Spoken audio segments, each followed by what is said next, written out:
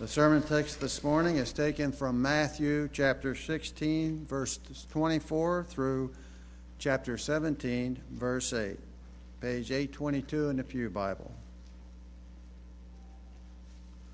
Then Jesus told his disciples, "If anyone would come after me, let him deny himself and take up his cross and follow me.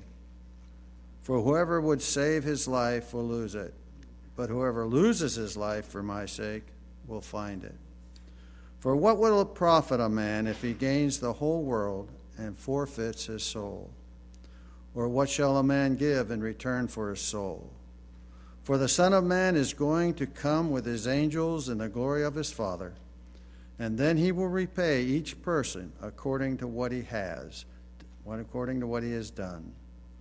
Truly, I say to you, there are some standing here who will not taste death until they see the Son of Man coming in his kingdom." And after 6 days, Jesus took with him Peter and James and John his brother, and led them up a high mountain by themselves.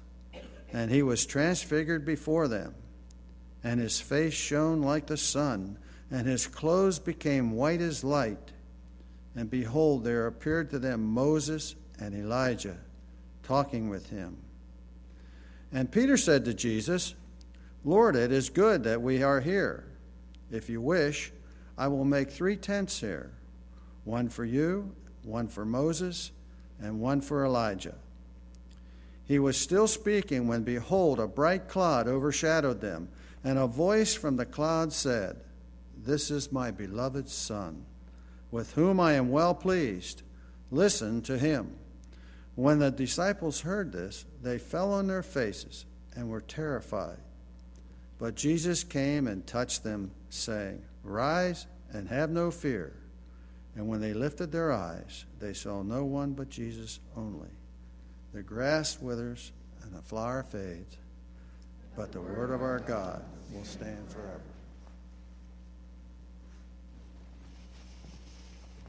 Let's pray together.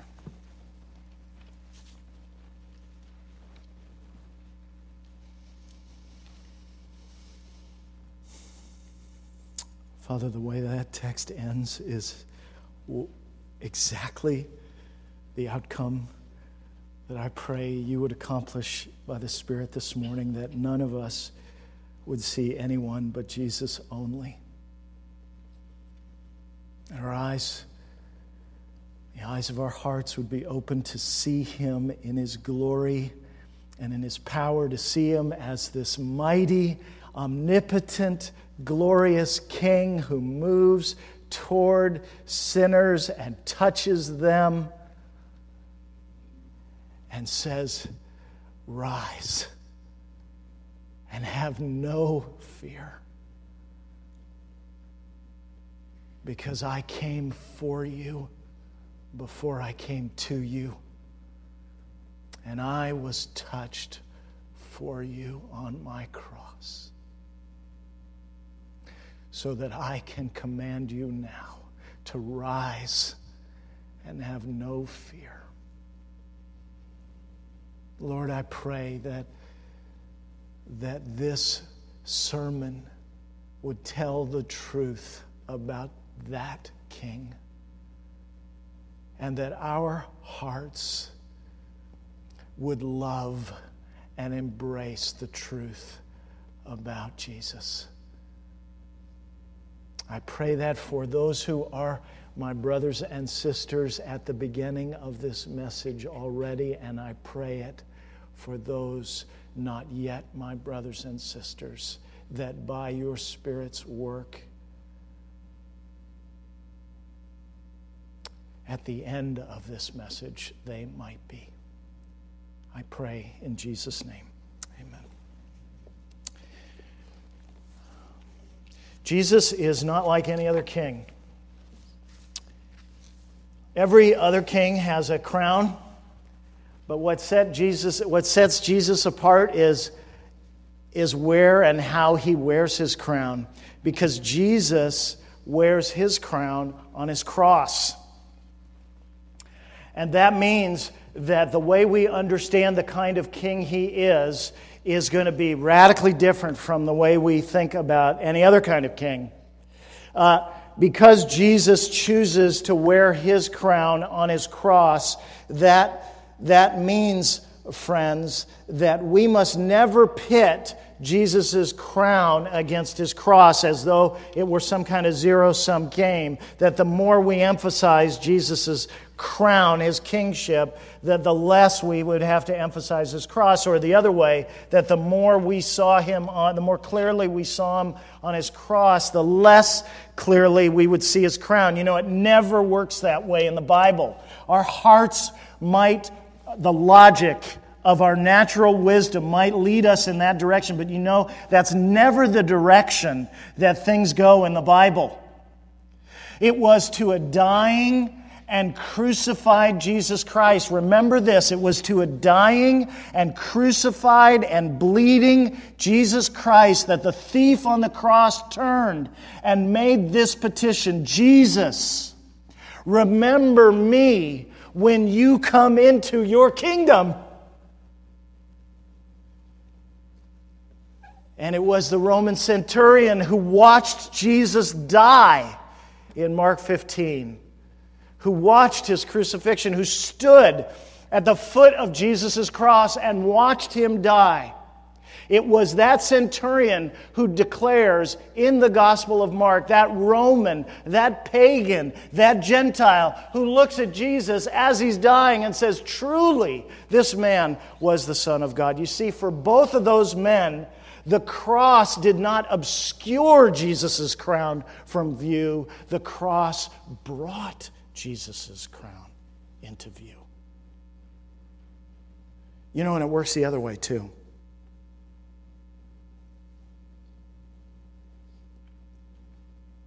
Jesus' crown, when you see it rightly, brings his cross into view. That's what happens in heaven's worship in Revelation 5. You remember what the heavenly company is singing in Revelation 5?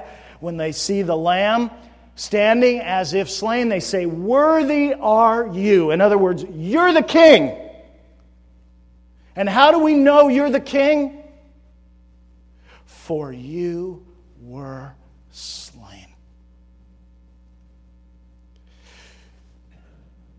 The key to Jesus' crown is in his cross, and the key to Jesus' cross is in his crown. We measure Jesus' cross by his crown, and his crown by his cross. And this morning, we're going to be looking at Jesus' transfiguration. And that's exactly what the transfiguration is about. The relationship between Jesus' crown and his cross, between his kingship and his suffering. And these things are never at the expense of one another. They are both the expression and the explanation and the demonstration of the other. This is what the gospel tells us. And Jesus shows that to us in both of his transfigurations. Yes, I said both, because there are two in Jesus' ministry. And this morning, we're going to look at both of them. Our text describes the first and prepares us for the second. So I've got just two headings for you this morning: violating all Presbyterian protocol. We're going to look at Jesus' first transfiguration, which shows us the power of his crown. And then we're going to look at Jesus' second transfiguration, which shows us the power of his cross. So let's think first about the power of his crown in Jesus' first transfiguration. And this is chapter 17, 1 through 8. Now let's remember where we left off last week. And the reason I had Bill read verses 24 through 28 from chapter 16 in addition to 17 verses 1 through 8 is because you can't understand verses 1 through 8 in chapter 17 unless you see their connection with the end of chapter 16. You got to remember that when Matthew wrote his gospel, he didn't get to the end of verse 28 and say, okay, new chapter. There were no chapter divisions. There were no verse markers. And the action just flows straight in. These are intimately connected scenes. Remember what we saw last week. Jesus did two massive things last week we saw in verses 24 through 28 at the end of chapter 16. First, he lays claim to our lives. Every part of our lives. He lays claim to everything that we are. He says, if anyone would follow after me, if anyone would come after me, if anyone wants, literally, if anyone wants to come after me, let him deny himself, take up his cross, and follow me. For whoever would save his life, whoever wants to save his life is going to lose it. But whoever is willing to lose his life for my sake, he will find it. He is laying massive claim, we saw, over every one of his disciples' lives. Every single one of his disciples. That means every single one of us who is in Christ this morning. And if you are a non-Christian, you need to know that if you are feeling the call of Jesus upon your life, and that's why you're here in worship, you need to know that what Jesus is calling you to is to take up your cross, deny yourself, and follow him. There is a cost to following Jesus Christ, and there is no room for him to be anyone's hobby or anyone's good luck charm. Jesus is laying massive claim to our lives, and he's also doing something else we saw in those 4 verses, or those 5 verses. He's making massive claims about himself. So he's not inviting us to give our lives for him in the first instance. He's calling us, insisting upon us to give him our whole lives, because that's what he's done for us. And secondly, he is making massive claims about himself in verses 27 through 28. He's saying, listen, I am the Son of Man. And I am the one who is going to come back one day. I'm going to return to the earth one day in my glory with all of my angels and in the glory of my Father. And when I return, I am going to be the judge of the living and the dead. And I will personally on that day repay each person according to what he or she has done. I will be the comprehensive and the complete judge of every single person. The path of every life is going to lead to me. It's a massive claim about himself. This is why you should read your Bible slowly. Because you need to let those things sink in. Because unless the person who says that is God incarnate, you should hate him. You should despise him. You should reject him. You should fight against everything he stands for. You see, what Jesus is saying is he's saying, give me your present and all of your future. Hold nothing back from me. And when you ask me, why should I? My answer to you is, I'm going to come back one day and judge everyone. Well, if you're listening carefully to him, you would immediately recognize that he wants present value out of your life based on a future promise from him. And your natural question, just like the disciples, was, how can we know that you're to be trusted? I mean, you look pretty ordinary in the present. And on top of that, Jesus, you just told us about 10 verses ago that you're going to be crucified, that you're on a suicide mission to Jerusalem. And that's where verse 28 comes in, which I was conspicuously silent about last week. Many of you probably noticed. Because Jesus says, again, something very radical in verse 28. He grounds what he has just said in verses 24 through 27. He says this, here's my guarantee. He says, truly, this is how you know what I'm telling you is true and why you should follow me. Truly, I say to you, there are some standing here who will not taste death until they see the Son of Man coming in His kingdom. You see what He's saying? He's saying, guys, some of you who are listening to me are going to see me in the glory of my kingdom before you die. Now, lots of people over the years have said, well, see, that means Jesus believed in His earthly ministry that His second coming was going to be very soon. And therefore, since the second coming has not happened in 2,000 years since His resurrection, that means He's a fraud. Friends, people who say that don't know how to read. They stop at the chapter marker, chapter 17, and they say Jesus was a fraud. But friends, look at what happens next.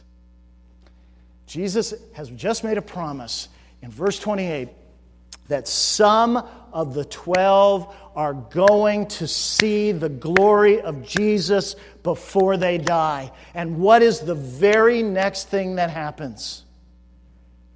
And after 6 days, Jesus took with Him Peter and James and John. This is the inner three of the 12, the same three who will be with Him in Gethsemane. He took with Him Peter and James and John, and He led them up a high mountain by themselves, and He was transfigured before them, literally metamorphosed before them, and His face shone like the sun. That's glory, by the way.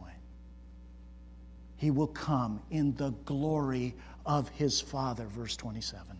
Right? His face shone like the sun, and His clothes became white as light. And behold, there appeared to them Moses and Elijah talking with Him. And Peter said to Jesus, Lord, it is good that we are here. If you wish, I will make 3 tents here, one for you, and one for Moses, and one for Elijah. He was still speaking when, behold, a bright cloud overshadowed them, and a voice from the cloud said, This is my beloved Son, with whom I am well pleased. Listen to Him. He will come, verse 27, in the glory of His Father. And on the top of the mountain, He is transfigured. His face shines like the sun, and the glory of His Father comes and testifies about Him.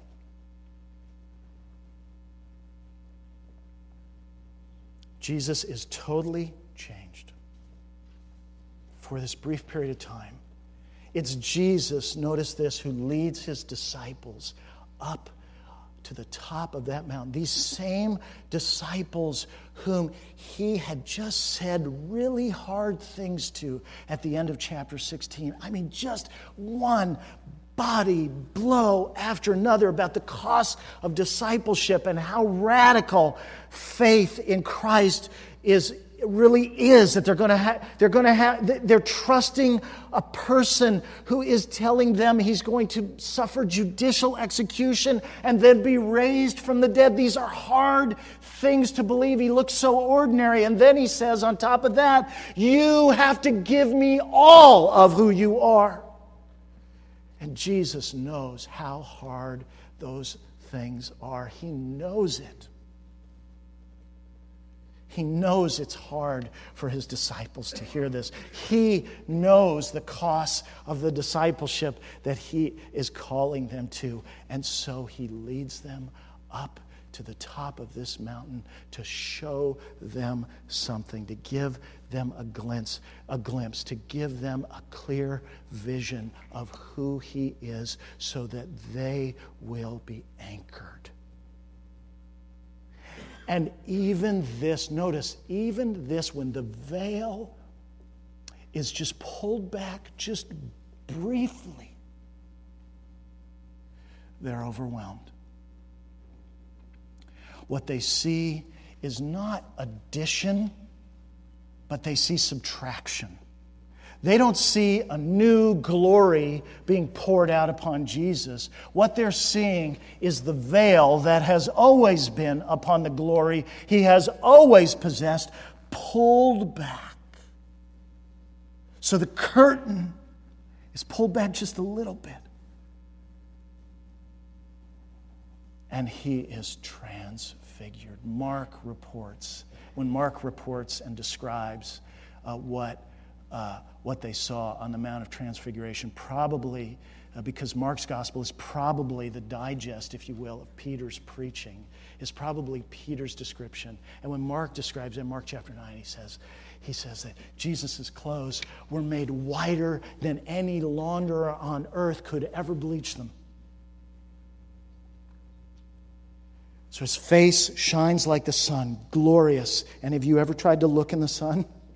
It's not it. Don't do this. I have tried this. This is not a good plan. It's overwhelming, right? It's overwhelming visually. Do you think, friends, that if you saw Jesus Christ in his glory right here, that you could handle it? When you have a mental image of Jesus, do you picture Jesus as he is now, not Jesus in the 3 years of his earthly ministry, or really the 33 years of his earthly ministry? Do you picture him like that you could he wouldn't stand out from a crowd? Or do you picture him the way that Saul of Tarsus encountered him on the road to Damascus, or the way that the Apostle John encountered him on the island of Patmos? Both of them, when they saw Jesus in his present glory with no veil, they fell on the ground as men dead. It is overwhelming, the glory of Christ. And just this little peek that Jesus gives to his disciples to sustain them overwhelms them. And then when the Father's testimony is added, it overwhelms them. And then when you add in the fact that Moses and Elijah are there, these are two inhabitants of heaven. What are they doing on the mountain with Jesus? I mean, there's all these things that are coming together. Jesus is personally transformed. His face shines like the sun. His clothes are as white as light. It's just like Psalm 104 when the psalmist speaks to the Lord. He says, "You've covered yourself with light as with a garment." And then Moses and Elijah are there. Why them? And they're talking with him. And then the Father's glory cloud comes down and surrounds the mountain. And the Father speaks. See, when all those things happen, there's a series of interpretations that are offered in the text. What does this mean? And what's at issue is, who is Jesus? That's the issue. What's his true identity? Who is he? And you have Peter, ever the man of action before reflection. Peter's great. You just got to keep loving Peter.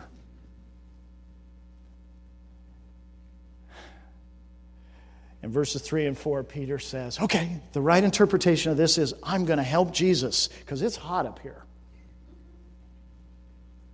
And we need to have a place. I mean, this is Moses and Elijah. These are honored guests.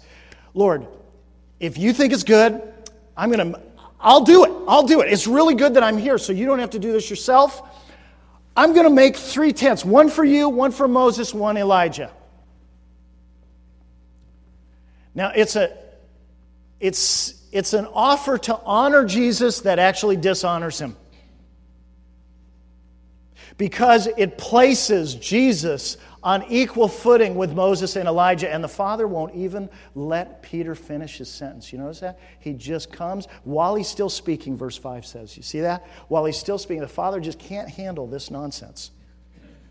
It's time to listen, Peter, to what this really means. And the Father comes and declares that this is my beloved Son, in whom I am well pleased. Listen to him, Peter, listen to him.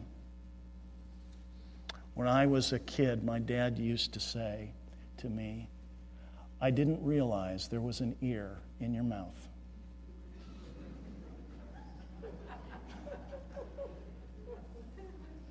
It's a very dangerous thing to share with you.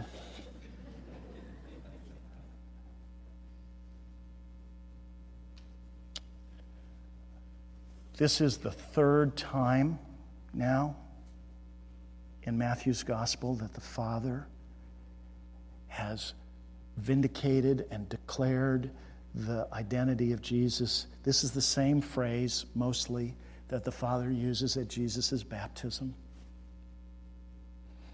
Jesus tells Peter just a few verses ago in chapter 16 that when Peter makes his confession in verse 16, in chapter 16, he says, Jesus says, who do you say that I am?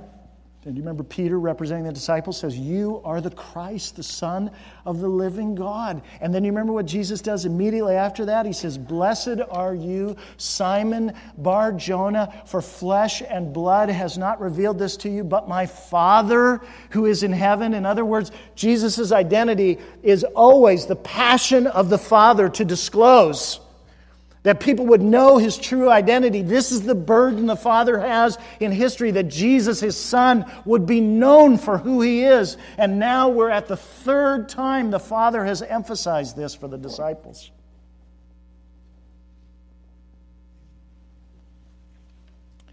He is honoring and celebrating Jesus' inequality with Moses and Elijah. He is honoring and celebrating Jesus' superiority over Moses and Elijah because neither one of them is a son of God. Neither one of them has had this divine approval announced over them from the sky and from the heart now, and then from this cloud on the top of the mountain. No, they're in a different category. Jesus is higher. Peter was wrong. But here's the question. How much higher is Jesus? And that's why we need to think about why it is Moses and Elijah who are on the mountain. Oh, that is so important. So important. Why is it Moses and Elijah who are with Jesus on the mountain? Now, you've heard a bunch of theories about that, so have I. But before we dive into it, I want you to think about who's not there on the mountain. This is interesting. I mean, when you survey the Old Testament and you think, okay, who are the great figures of the Old Testament? Moses would certainly be on that list. But Elijah? Particularly given the way Elijah's ministry ends, and given the way Matthew begins his gospel when he says, this is the book of the genealogy of Jesus Christ, the son of Abraham, the son of David. Why isn't Abraham there? Why isn't David there? Why isn't Daniel there? Why isn't Isaiah there? Why is it Moses? That one makes sense. But why is it Moses and Elijah? What is it, friends, that pairs them together? What is it about Jesus' presence at the top of this mountain that draws Moses and Elijah down together from heaven, and only them? There's one thing that Moses and Elijah have in common that separates them from every other Old Testament figure. Do you know what it is? Turn with me to Exodus 24, verses 9 through 18. Second book in the Bible. And we're looking at page 65 in the Pew Bible, friends, if you don't have a Bible and with you. 9 through 18. And then Moses, verse 9, then Moses and Aaron, Nadab and Abihu, and 70 the elders of Israel went up, and they saw the God of Israel. They're going up, they're ascending Mount Sinai, okay? There was under his feet, as it were, a pavement of sapphire stone, like the very heaven for clearness. And he did not lay his hand on the chief men of the people of Israel. They beheld God and ate and drank. Now, you have to have a sense that they're still pretty far away. So then, notice what happens in verse 12. The Lord said to Moses, now to Moses is being singled out. The Lord said to Moses, "Come up to me on the mountain and wait there, that I may give you the tablets of stone with the law and the commandment which I have written for their instruction." So Moses rose with his assistant Joshua, and Moses went up into the mountain of God. He's going higher. And he said to the elders, "Wait here for us until we return to you. And behold, Aaron and Hur are with you. Whoever has a dispute, let him go to them." In other words, Moses is saying, I might be gone for a while. Then Moses went up on the mountain, and the cloud covered the mountain. The glory of the Lord dwelt on Mount Sinai, and the cloud covered it 6 days. And on the 7th day, he called to Moses out of the midst of the cloud. Not to Moses and Joshua, to Moses. Now the appearance of the glory of the Lord was like a devouring fire on the top of the mountain in the sight of the people of Israel. Moses entered the cloud and went up on the mountain. See, Moses is on the top of the mountain, and he is enveloped in the glory of God. Now turn with me to 1 Kings chapter 19. Page 301 in your Pew Bible. Now, this is at the end of Elijah's public ministry. He's had a hard time. He's had a setback, has not responded well to trials after his triumph on Mount Carmel. And the Lord leads him for 40 days and 40 nights to Horeb, the mountain of God, which is Mount Sinai. So Elijah now is also, hundreds of years later, is now at Mount Sinai. There he came to a cave, verse 9. There he came to a cave and lodged in it. Behold, the word of the Lord came to him, and he said to him, "What are you doing here, Elijah?"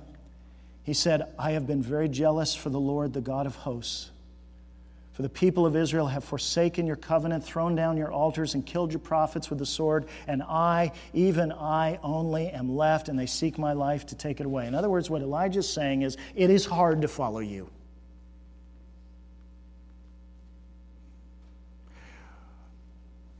It is hard. And Moses knew the same thing. It was hard to obey the Lord. And the Lord brings him up on the mountain and shows him, envelops him in his glory. And here Elijah has much the same burden in ministry. And now look what happens. And he said, this is the Lord speaking to Elijah, "Go out and stand on the mount before the Lord." And behold, the Lord passed by. And a great and strong wind tore the mountains and broke in pieces the rocks before the Lord. But the Lord was not in the wind. The first thing that Elijah sees is a tornado. And the Lord says, "I'm not in that tornado." Great power. And after the wind, an earthquake, but the Lord was not in the earthquake. And again, great power, and God's not there. And after the earthquake, a fire, but the Lord was not in the fire. And after the fire, the sound of a low whisper. And notice, no negation, meaning that God's presence and power are in that whisper. So you see what this means? Go back to Matthew 17. Do you see what this means? What this means, friends, is that the reason Moses and Elijah are with Jesus on the mountain is because Jesus is the glory of the Lord. Jesus is Yahweh. This is a reunion between Yahweh and the two who were on Mount Sinai at different times with him, enveloped in his glory. And so the point that Jesus is making, by taking his disciples up onto that mountain and showing them that he is transfigured in glory there with Moses and Elijah, Jesus is wanting Peter, James, and John to know that not only is he glorious, but his glory is Yahweh's glory. and that the way He is going to use His glory, the way He is going to use His crown is on His cross. That's what it means for Him to be Yahweh, the all-powerful one. That even in what looks to the world like a whisper, like a failure, like a dying breath, that is the power that literally sets the universe right, renews the cosmos, makes peace with all things through the blood that Jesus sheds on that cross. That Jesus is Yahweh. And that Yahweh in Jesus is going to use His crown, His power on a cross. Now, friends, if Jesus wanted Peter, James, and John to see His crown on His cross, He wants us to see the same thing. You want to know what kind of king Jesus is? Don't you dare look at His crown except through the lens of His cross. What kind of king is this who would spend His glory to rescue sinners? What kind of king is this who would allow Himself to suffer for the sake of rebels against Him? What kind of king is it who would make Himself small and allow Himself to be mocked and criticized and placed in a kangaroo court under human justice? What kind of a king would follow that path for the sake of sinners? I'll tell you what kind of a king. The king you should love and I should love with all our lives. The king from whom we should hold nothing back. The king we should delight to spend time with. The king we should love to worship. The king we should constantly be wanting to grow in our relationship with Him. The king who it is not toil to serve. That's who that king is.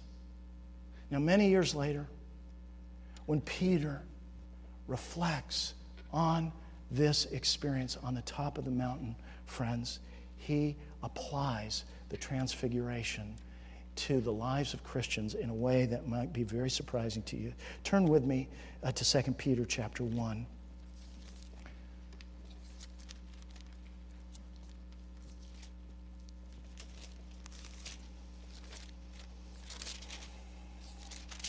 I just had Bible blindness. I was going the wrong way for 2 Peter. See, it happens to me too. I know it's in there. 2 Peter 1. Because some of you are saying, well, you know, Mike, yeah, if Jesus would give me a mountaintop experience, I could follow Him. Right? I mean, you're constantly saying we should respond in a radical way, but the disciples had greater advantages than us, didn't they? Wrong. Even Peter said that. Peter, who was one of the three on the mountain. Look at what he says in 2 Peter chapter 1, verse 16. It's page 1018 in your pew Bible. For we did not follow cleverly devised myths when we made known to you the power and coming of our Lord Jesus Christ. You hear echoes of Matthew 17 and 16? But we were eyewitnesses of His majesty. What's he talking about there? He's talking about the transfiguration, guys.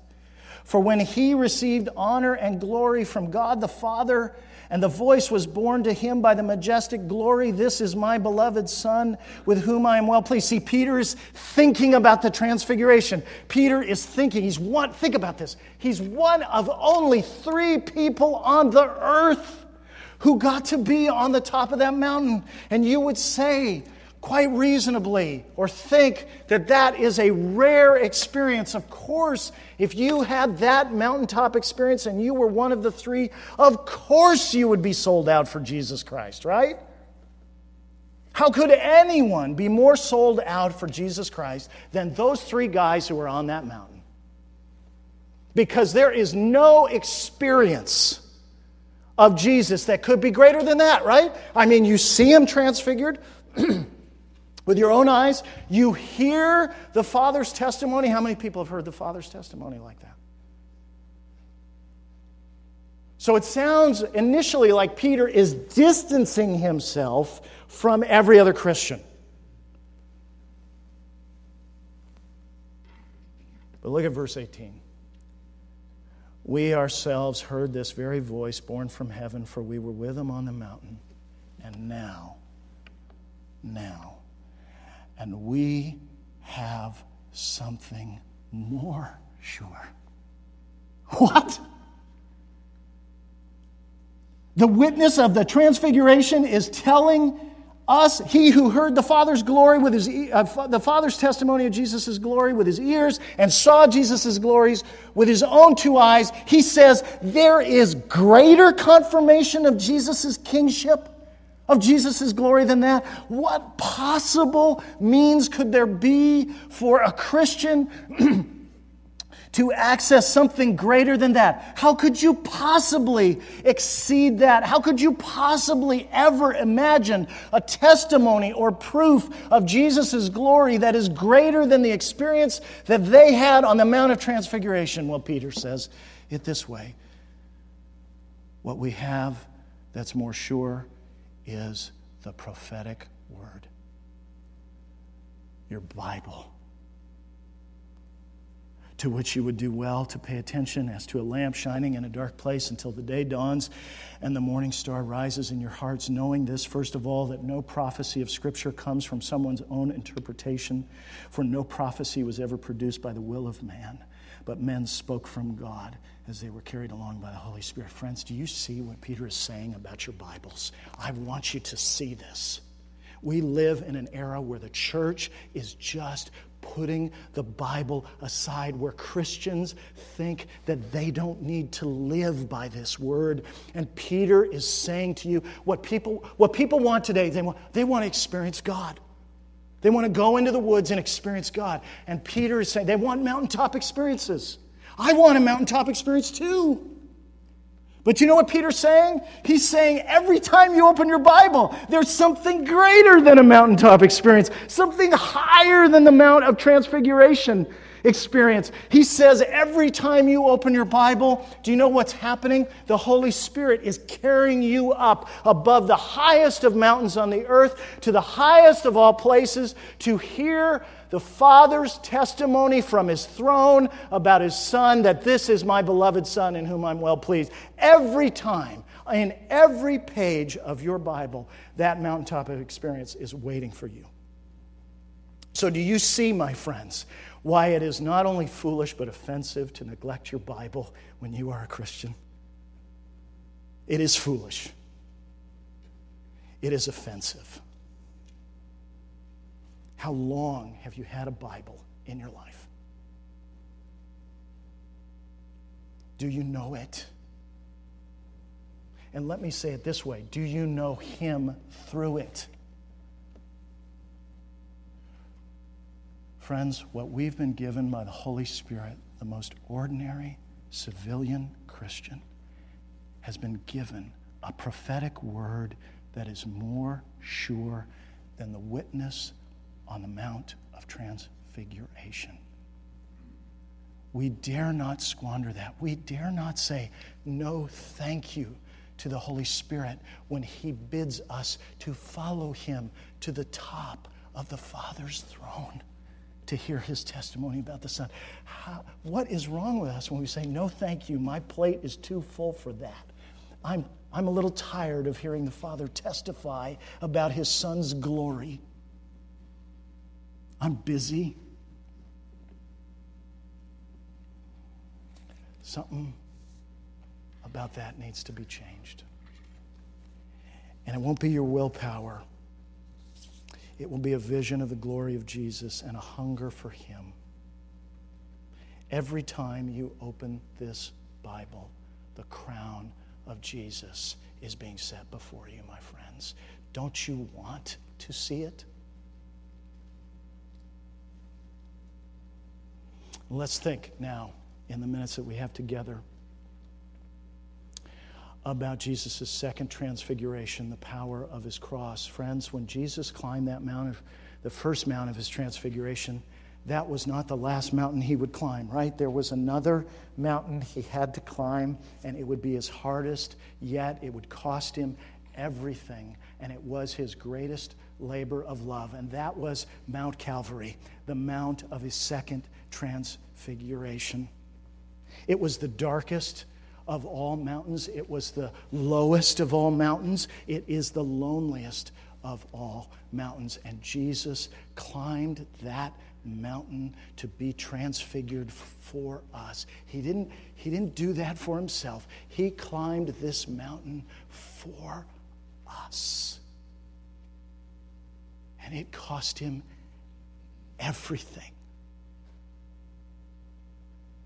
Now let's turn in our Bibles again. I know I'm moving you around a lot through the scriptures today, but hey, after what Peter says, that's good, right?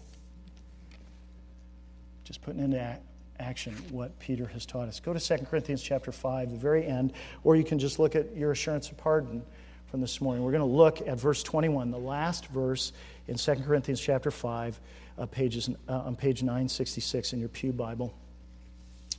Now, I want you to think very carefully about how the Apostle Paul explains Jesus' second transfiguration in 2 Corinthians 5:21. I want to think with you about this verse very carefully, and I want to focus in now on the first half of this verse. Now, notice what Paul says. For our sake, he, that's God, the Father, made him to be sin. That him is Jesus. Him to be sin who knew no sin. Now think about that. What's he describing? What he's describing is Jesus' second transfiguration on the cross. He made him who knew no sin to be sin. Now think about that. You and I know sin. We know what it tastes like. We know what it feels like. We've grown numb in many ways to its shame and to its horror and even to the guilt of sin, racking our conscience. We know it. We live it. But what Paul is saying is that on the cross, the one who was crucified had never known sin before the cross. And he climbed that mountain of Calvary in order to know sin from the inside. Every step he took toward Calvary, think about it. He knew that once he climbed to the top of Calvary and let himself be crucified on that mountain, he would not only know sin, but he would know all the sins of all his people for all time from the inside out. Not as a fully informed spectator of those sins, but as a fully guilty perpetrator of them. Because Jesus was made the sins of his people on that cross. That's why he went to the cross. Friends, this needs to be very concrete for you. There is no such thing as an abstraction of sin. No, what Jesus paid for on the cross, what he was willing to know from the inside, what he was willing to be made, were all the particular concrete sins of every one of his people for all time. Not some vague cloud of sin.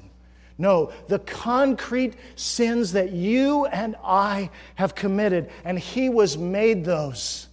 That means that he was transfigured on the cross into your sins and mine. He was transfigured by being disfigured according to the image of our sin. That was the only way. It was the only way. For how would God be just?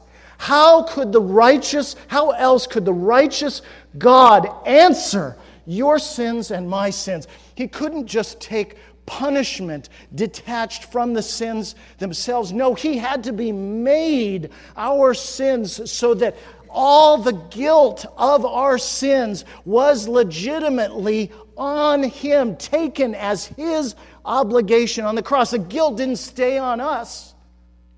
And the punishment just fell on him. No, when he was made sin, friends, he was transfigured by being disfigured according to the image of your sin and your guilt, because then, and only by that means, could the wrath of God justly fall on him as a perfect substitute for you and me.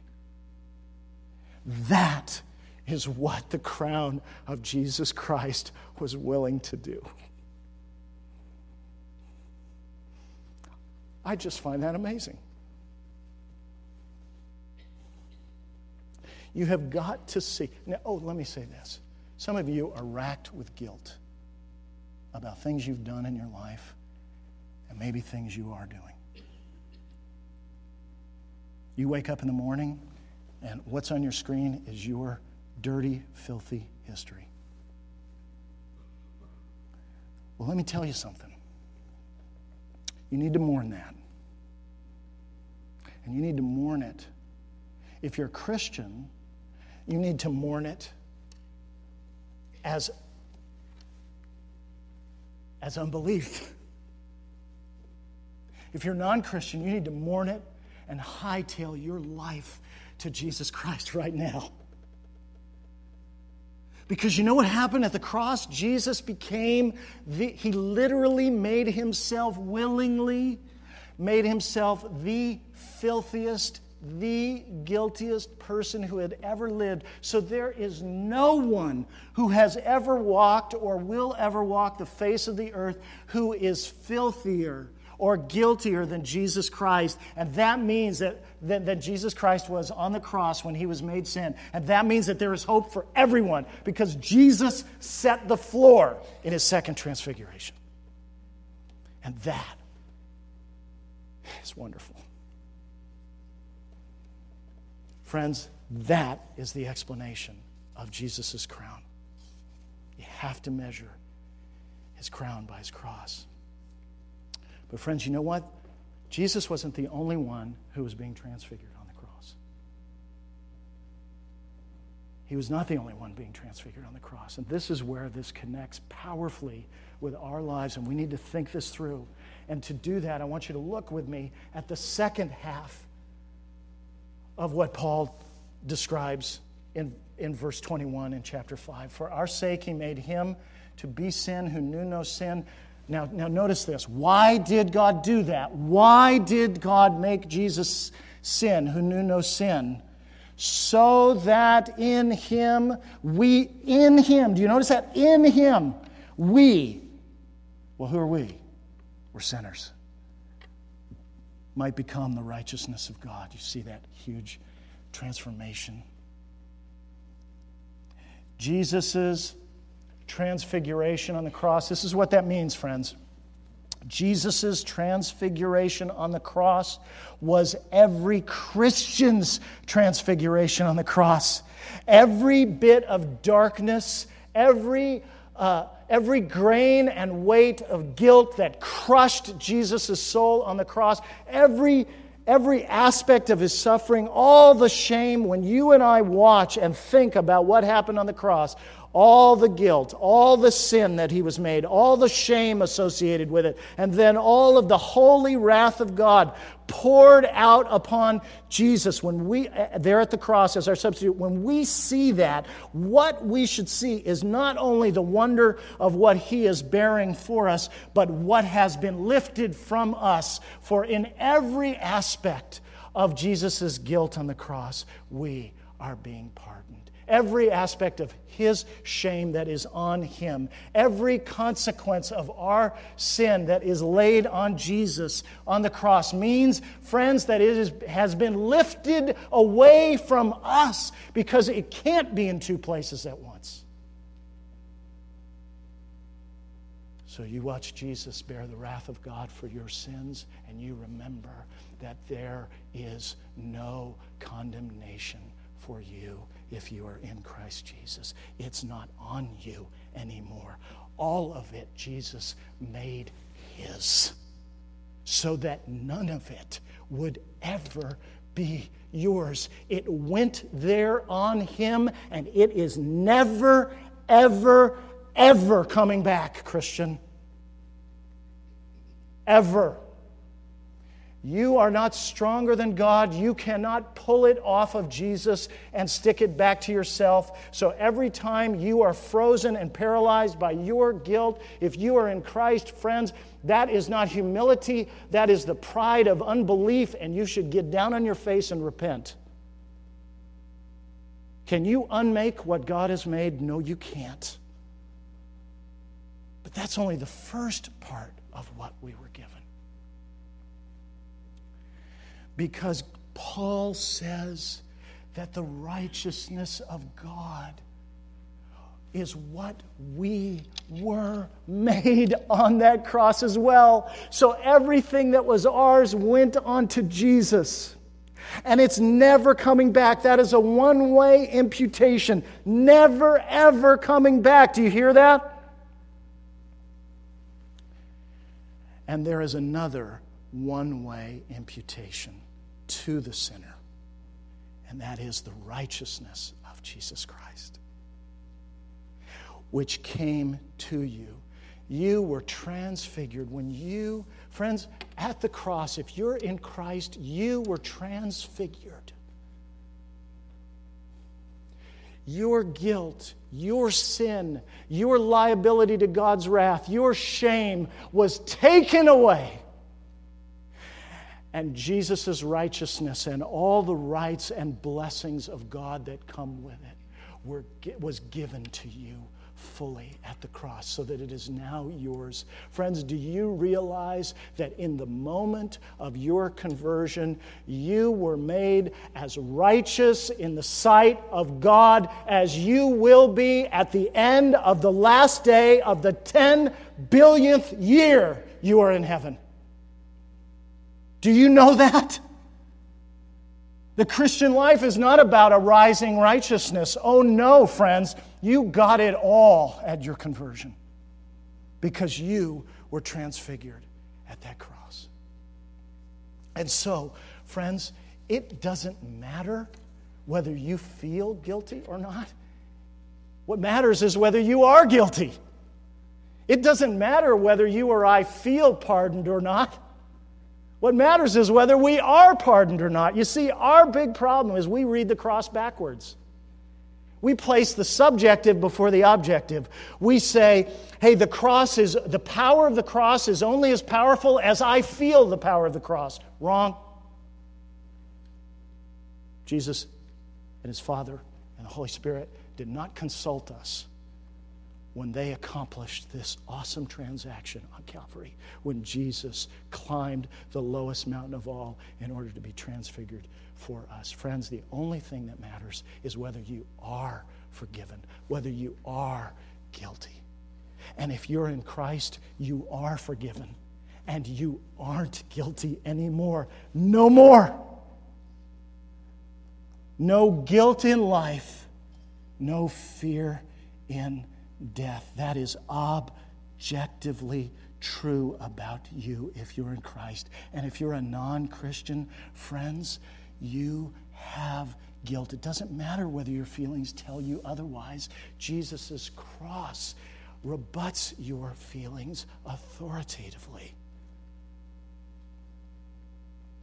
And so the king of both of these mountains, the king of the mountain of His glory and the glory of His crown, and the king of the mountain of the glory of His cross, He addresses every single one of us here. And He calls us to come to Him,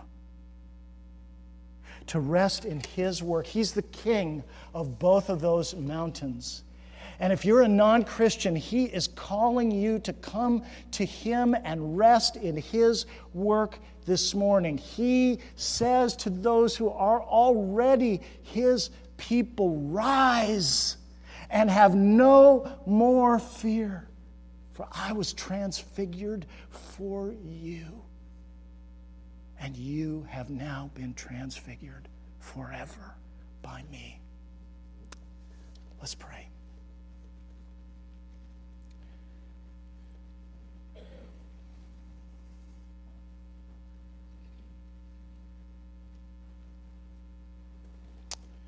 We believe.